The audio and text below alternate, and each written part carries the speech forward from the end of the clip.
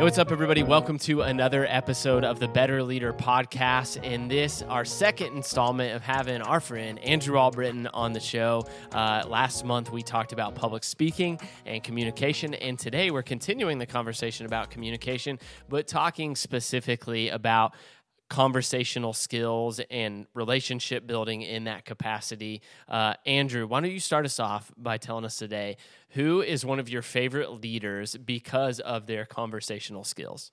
So one of my favorites is a fellow by the name of Jerry Chin. He was my department head when I was staff at Missouri State, and he was the perfect leader in that role, because he viewed himself very much as a problem. He's there to solve problems for faculty members or for students who had issues, but he would always check on you and see how you're doing too. So there was no micromanaging. He viewed himself very much as a problem solver, someone who would help you with anything. You could always approach him about anything, and he would always check in with you and just see how things were going and chat with you about life. And it really meant a lot to me. And you know, when I did finally get my PhD and stuff, he came into my office. And he knows me. He knew me so well. He brought me a nameplate that says Dr. Andrew Albritton. And on the back, because he knows I love literature, it says, life starts all over again when things get crisp in the fall, which is a quote from The Great Gatsby. And so that's the quote that always faces me. And again, it was the most perfect thing. I remember I showed it to my mom and she started crying. But it's like, he knew me.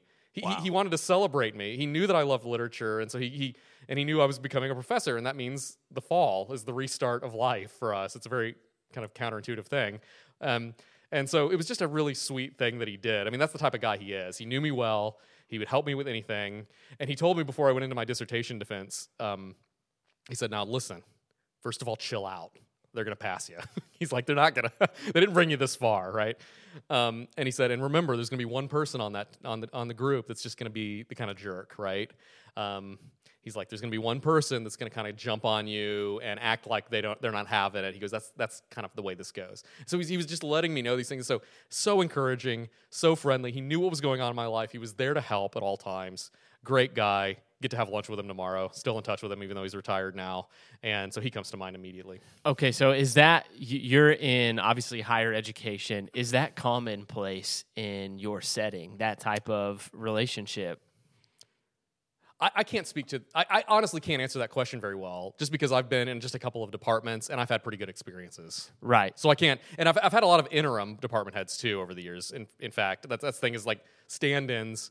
And so it's hard to say. I suspect. But it's super attractional when you do find it. I suspect certainly Jerry's level is not the norm, period. That what he was doing was really, really special, I believe, at that level. But yeah.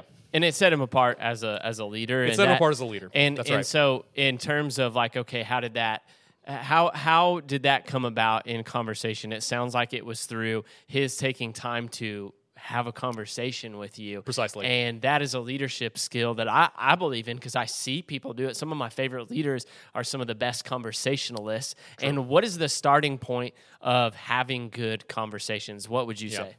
The starting point of having good conversations is a desire to connect with other people, a legitimate desire to connect with other people in the heart. You know, it's easy. You can look up clickbait and YouTube videos all online about hacks for appearing as some brilliant raconteur, some great conversationalist, right? At the end of the day, though, it's not about a series of behaviors, although behaviors are an important part of this. What actually matters is your heart and your mind. Do you have a desire to connect with other people? Do you have an interest in other people? Do you want to hear other people's story? Do you want to tell other people your story? Do you want to have this exchange? Do you want to encourage and be encouraged? Do you want to share your life with somebody? That's the attitude. And, you know, I see, and we've talked about this, online memes all the time about how this or that person doesn't like people. And we've all seen this and heard this. I like my dogs, but not people. Yeah, this type of stuff. Yeah. I like dogs, not people. The problem with going in public is all the people, blah, blah, blah. Okay, so here's the deal. I'm not judging the people with that attitude. I see where they're coming from. We've all felt that before. There's no question. I get it. So no judgment here, no hate here with what I'm about to say. But you want to be a good leader, you want to be a good conversationalist, and you want to be someone who's making a difference in the world, you have to drop this jaded cynicism about the people around you. It's got to go. And it may not go immediately. If you've really clung to this type of attitude for a while, it's going to take a while to release that grip and let it go. But if you want to be a good conversationalist, it's about seeing the value of all people, a desire to connect with those people, a desire to hear their story, a desire to share your story with them, a desire to encourage and be encouraged, as I've said. And once you have that heart of wanting to help and be helped by people and wanting to be connected with people and wanting to be an encourager, that's going to lead to good conversations and good leadership, guaranteed. And so all of us cling to, even if we're not sharing memes, a little bit of a cynicism about people and a little bit of a lack of trust about people. A little bit of that's justified, obviously, but not too much. I think most of us have too much of this. Most of us have a little bit too much of this black cynicism in our hearts, and we need to let it go and have a desire to connect with people. Even people that rub us the wrong way. How often in our lives do we have someone, we meet them the first time, we're like, what's going on here? And then it turns out like that person becomes one of our very good friends. Like, am I alone in this? Have you had this experience? No, I think right. I'm typically, people have that experience with me where I don't feel like I always make a great first impression. Yeah, no. But yeah. I do agree with you. In leadership, I think it's easy to get like a us versus them mentality. Good point. I don't know why that comes up. I've just noticed it in education, in coaching.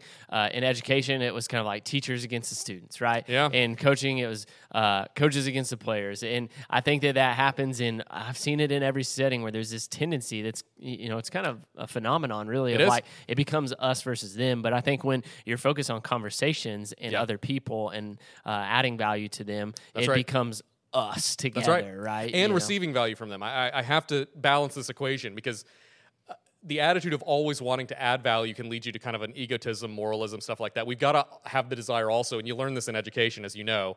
You learn from the students. Now, I'm not one of those people who says I always learn more than they learn from me. If you're a teacher who says you learn more from the students than they learn from you, you're a terrible teacher. Let's just be honest. Is that going to get me in trouble? I don't think so. And I don't care. But the point here is this.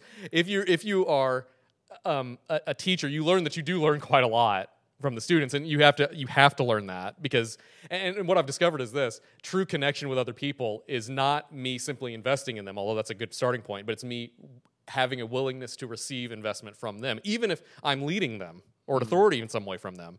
I have to be open to receiving from them as well, and that's a big part of deepening the relationship. I think that is so counterintuitive to probably what you hear in a lot of leadership veins and whatnot is, but when you are leading well, you are so blessed because you are receiving value back from other people, which is only helping you become a better leader down the road. And it's this awesome kind of almost in a sense like a symbiotic relationship that kind of happens.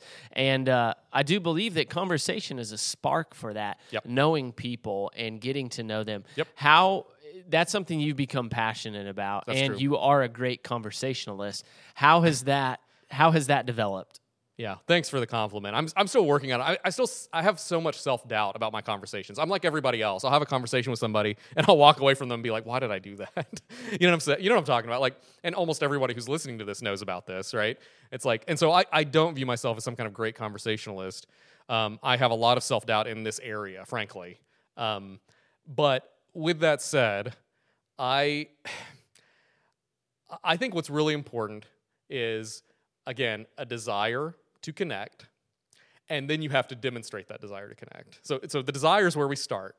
Where do we go from there? Well, we have to demonstrate the desire to connect. And so we do that in a number of ways. We do it with our nonverbal behavior, first and foremost. Break that down a little bit. Sure. So I've got a GIF, no, it's a meme, from just a still that I use in one of my classes. And it's from the film Hitch, the romantic comedy from the early 2000s. And Hitch is saying to his client, the great Kevin James, he's saying to him that 90% of what you're saying isn't coming out of your mouth, right? And it's true. And you look at that and you may think, okay, that's kind of the exaggeration, hyperbole, exaggeration to make a point. In reality, this has been studied hard, and it's about 90%. So if you're in person with somebody, and especially if you don't know the person that well, okay, you are getting 90% to 93% of your information from their nonverbal behavior, not from their words. So let me give a quick example of this, because again, when you say this is so extreme that some people say, surely not. 93%? Okay, it's easy to break this down. And the example that I always use is this one. I can say to you the words, great job. And I can say them, and I can mean one thing, or I can mean the opposite. I can say, great job, or I can say, great job. Okay, now, if you're not watching this right now, I guess some people are just going to listen and not see it. So the great job is said with a smile, and you can hear the enthusiasm in the voice. The great job, right? The downward moving of the pitch. I'm rolling my eyes. That means the opposite of great job. It's sarcasm, right? And so the nonverbals actually are what are communicating the feeling. Yeah, because the tone was the same, essentially. That's right. And so, only slight difference in tone, significant difference, though, in the... but the point is this, and tone of voice is a part of nonverbal behavior. The words themselves are not the tone. This is one of those fine distinctions. Tone was the wrong thing. The projection of the words. There you go. Yeah. And so, but the point is this: nonverbals actually share a lot of the meaning. And like I said, about 90% of the meaning is the number. Okay, so what are some nonverbals to avoid? Okay, big nonverbals to avoid: the blank face, the blank stare. We've all had conversations, get to know somebody, and with students, I get it. If I'm meeting a student for the first time in the classroom, especially, well, I don't expect them to. They're a little scared. It's a little bit nervous. They don't know me yet. They're not sure what to do here, and so I get a lot of like blank responses, like "Hi." I say to them, "Hi, how are you?" And they're like, "Fine, how are you?" Like just completely blank. And so if you meet someone or starting a conversation with someone that you know and you're completely blank, that's going to communicate a number of potential meanings. One is that you're not thinking very much, that you're not maybe that smart. Blankness may be communicating a lack of thinking. It also may be communicating hostility, nervousness. It can be communicating a lot of things. And so how do we diffuse that one? Well, we have to replace it with a better nonverbal. And so, of course, the smile. The smile is the most universally recognized symbol in human communication. The effects of the smile, if you look at the studies about this, are nearly magical. A smile is something that is disarming in the best way. It builds trust. And it has to be a real smile, by the way. Again, so this has to be a smile coming from a desire to connect with the person that you're meeting for the first time or going to talk to for the 100th time or whatever it is. A smile because you saw the person. Hey, how's it going? With a smile. A real smile, that does a lot. And that really is helpful in showing the desire to be connecting with another person. So the smile. So avoid the blank face with a smile. Another thing is this: you don't want to be too fidgety. Now, again, all of us move a little bit. I'm a mover for sure, but you don't want to be too fidgety with yourself. That's very distracting, and it comes across as potentially nervous. So you want to avoid that. Of course, we all know this, the closed body situation, right? Hunched shoulders and crossed arms is kind of a closed thing. Also, you want to be careful of your body angle. Even the slightest angle away from the person that you're talking to suggests I'm about to make an exit. So you want to be aware of body angle. And also, big no-no is close talking. Don't get in somebody's face. And so the way that you avoid close talking, because of course close talkers don't know they're close talkers. They don't know that they're doing something that makes other people uncomfortable. So I tell people, if you think you might be a close talker, next time you go to chat with somebody, do they take a step away? That's very simple. I mean, do they take a step away from you? Then you're a close talker. And so stop getting so close to people's face. So a handful of no-nos there. Those are super helpful. And one of my worst traits is that because I am very extroverted in nature, I can often look past people because I'm reading the room, right? And I have had to learn to like lock in on the conversation and to focus. Okay, let's talk about eye contact. Eye contact is something that a lot of people struggle with. And I'm not sure that the popular wisdom that eye contact is less than it used to be is true. I haven't seen any actual empirical verification of that. And as I often say, you've heard me teach many times, but as I often say, older generations always complain about younger generations in almost every way, and it's happened since we've got documentation. I mean, all the way back of recorded history, it's the older generation complains about the younger generation. And so there's a common wisdom out there that people aren't as good with eye contact as they used to be. Now, where that's definitely true and we don't need empirical verification is whenever we got our phone out and we're looking at our phone. Well, we're not making eye contact and we're doing something else. Okay, so that's a time we shouldn't be looking at the phone, should be making eye contact. But here's the point. There's the 50-70 rule, which is a pretty good rule in American society, in the professional world, and in the personal world as well. If you're talking, look at somebody about 50% of the time. If you're listening, look at them about 70% of the time. Most people are pretty comforted to hear those numbers, by the way. They think they should be looking at them the whole time.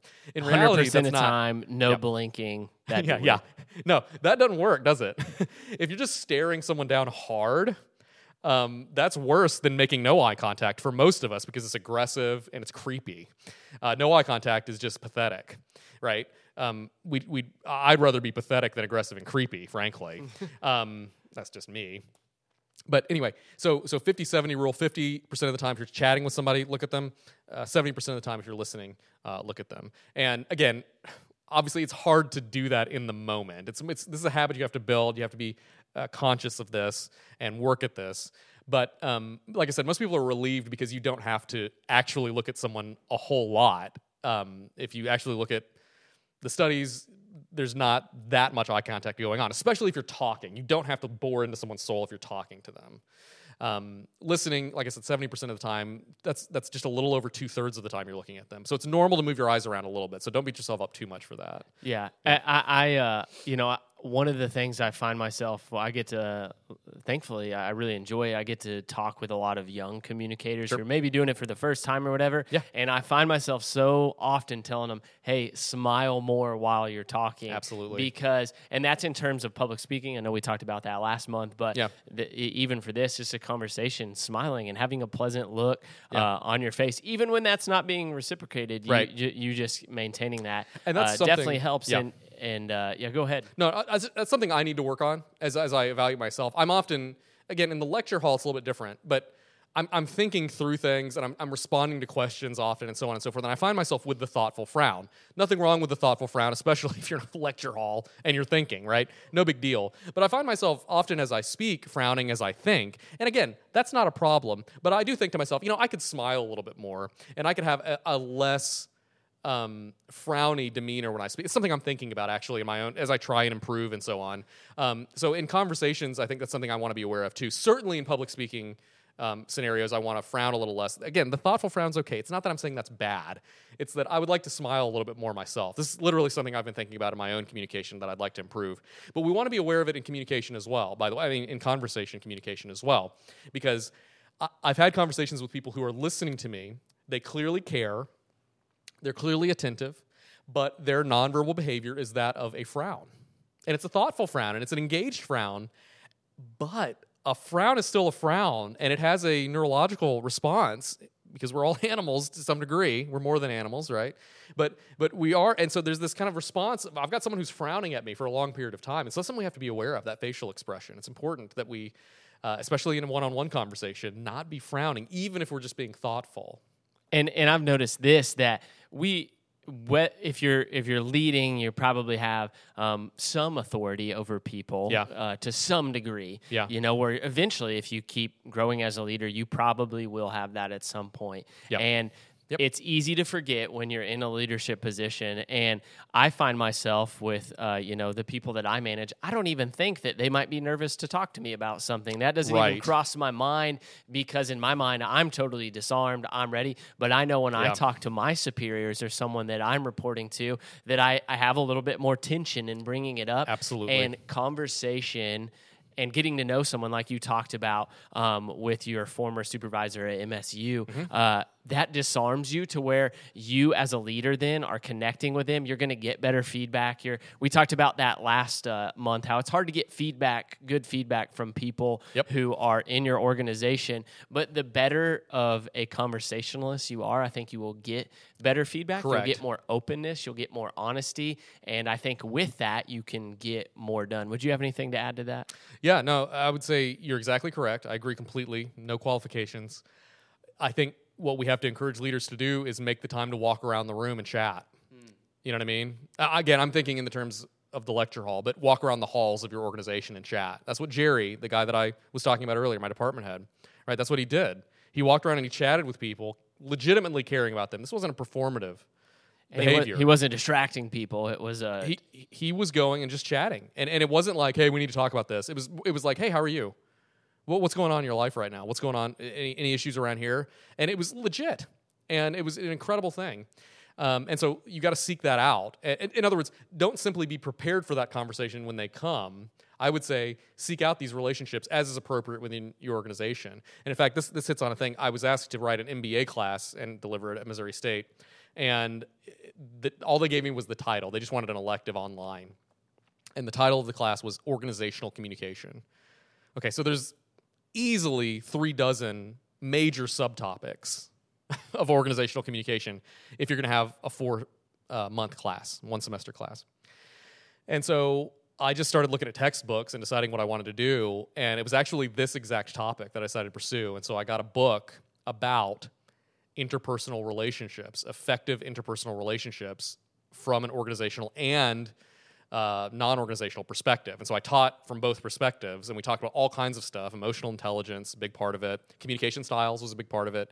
And I just, as I was reading this book and thinking about how I wanted to deliver this class, it occurred to me, man, how much better would organizations be if there was trust and legitimate positive relationships while maintaining legitimate hierarchies? We have to have them. Not everyone will agree with that in academia, by the way, but I think we have to have some form of hierarchy in some way within our organizations. Just it seems to be the way it has to be. And while maintaining those, though, we can have relationships up and down the hierarchy that are positive and that are encouraging and that are helpful, even giving constructive feedback. And so I pursued that and learned a lot about it, and I became completely convinced in reading that book of the power of seeking out conversations and appropriate levels of relationship with your people, because that builds trust, which is vital, and it diffuses groupthink. In other words, if we're trusting, we're not all just going to go on board with every idea. We're going to say, okay, actually, what if we do this and we can help correct each other? And it just does so many good things in an organization where you can build interpersonal relationships through conversation. Yeah, that man, I really do think a lot of that is kind of counterintuitive, maybe. I think it's easy for a leader to want to shield themselves from that. Correct. Because the truth is, leadership is not for wimps. There are times when it hurts. That's and right. when you build relationships with people, when you are in a leadership position, you are kind of opening yourself up in a sense of vulnerability. But Big time. At the same time, too, if you don't do that, I think it's far more negative than if you did. So kind of in a similar way to what we kind of closed with last month, I asked you, how do you get 5% better, right? Sure. You know what I mean? I would kind of ask you in the same vein. Okay. You're wanting to be a better conversationalist. Okay. All right. We're taking interest in other people's. If you want to be a better conversationalist, you're probably thinking about those things. You're working on those nonverbal communications. Is there anything about like what you're actually saying or things that you've learned from that extra, like give someone that boost? Okay. I would say for the 5% boost, let's do this. Think about the questions that you ask when you have a conversation. Think about the questions that you ask. Think about the questions that you ask and the follow-up questions. Very often, whether you're getting to know someone or you know them very well, the first question that you ask is not one that elicits a huge response. Getting to know someone for the first time, where are you from? Or where'd you go to high school or something like that? What's your major, right? Those types of questions. Now, the follow-up question, though, is where the conversation will often happen. And so think about what you're asking and think about how you're following up. So if you're a college student, I think, in terms of universities, what's your major is a great opening question. That's a good opening question because it tells you a little bit about the person. A great follow-up question that actually builds a conversation, because notice, a conversation is not built by saying, I'm a communication major. I'm a education major, right? That doesn't do anything. That just gives you, it's something. It gives you information, but it doesn't build a conversation. Okay, here's where the conversation comes. Follow-up question. What do you plan on doing with that? And they may say, I don't know. And then you can say, even better follow-up question. What would the ideal be? You see what I'm saying? Like, think about what you ask and think about the follow-up questions. Let me hit you with a couple of not great opening conversation starters if you're getting to know someone for the first time. The go-to conversation starters are often related to job and family. I say don't start there. Let the other person decide what they want to talk about. And they'll show very quickly what they're interested in, what they want to talk about. If they want to talk about their job, great. Ask them questions about their job. If they want to talk about their family, great. Ask them questions about their family based on the information they've already revealed. But don't start with job and family. This is, in your experience, is this where most people go pretty quick? Oh, probably where I go often. Uh-oh. No, there's nothing wrong with doing that, by the way. This is not an ethical issue. This is an issue of effectiveness. So here's why I rein it in a little bit on asking about job and family initially.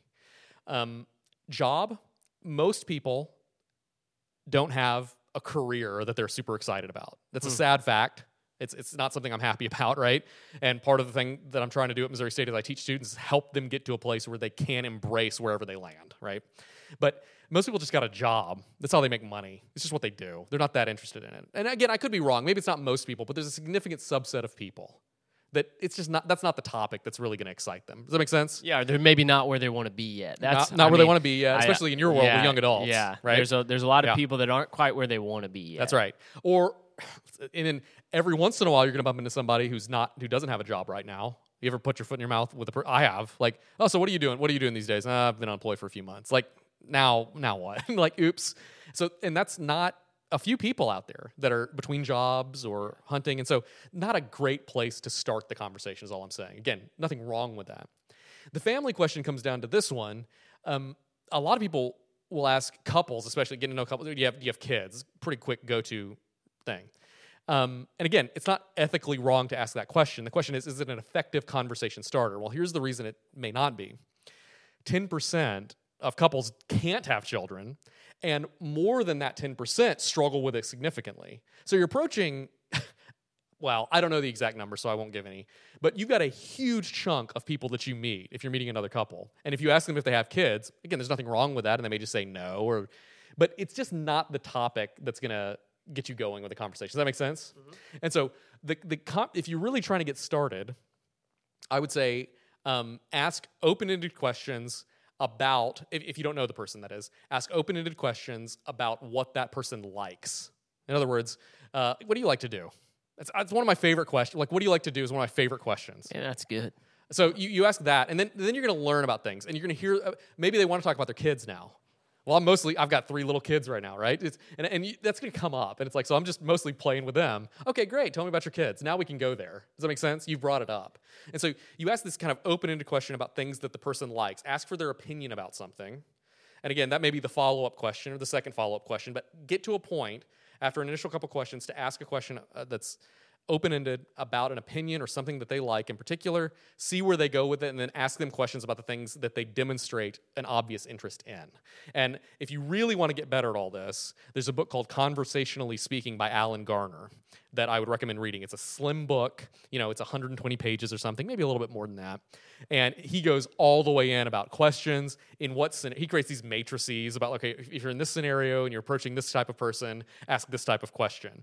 And so I do recommend that book. Again, Conversationally Speaking by Alan Garner. It's an older book. It's a little dated now, but the wisdom within it is timeless. I love that. Because so often it is, I'm just not that great at talking to people. Sure. And it's something you can get better at. It's something that you can practice, you can think through. That's right. And you can become better at. And it is something that, as leaders, we need to take an inventory. Just as you're talking, I'm taking inventory over here of, okay, how can I be a better conversationalist? Because I truly do want to have a greater impact. I think most people do. And so, man, Andrew, this has all been so helpful. And I so appreciate you sitting down to have a conversation with me and for our listeners. And it's been a great time having Andrew. And so just to encourage you again, if this content has been meaningful to you, share it with others, like our channel, subscribe, and we look forward to seeing you all again next month for another episode of the Better Leader Podcast.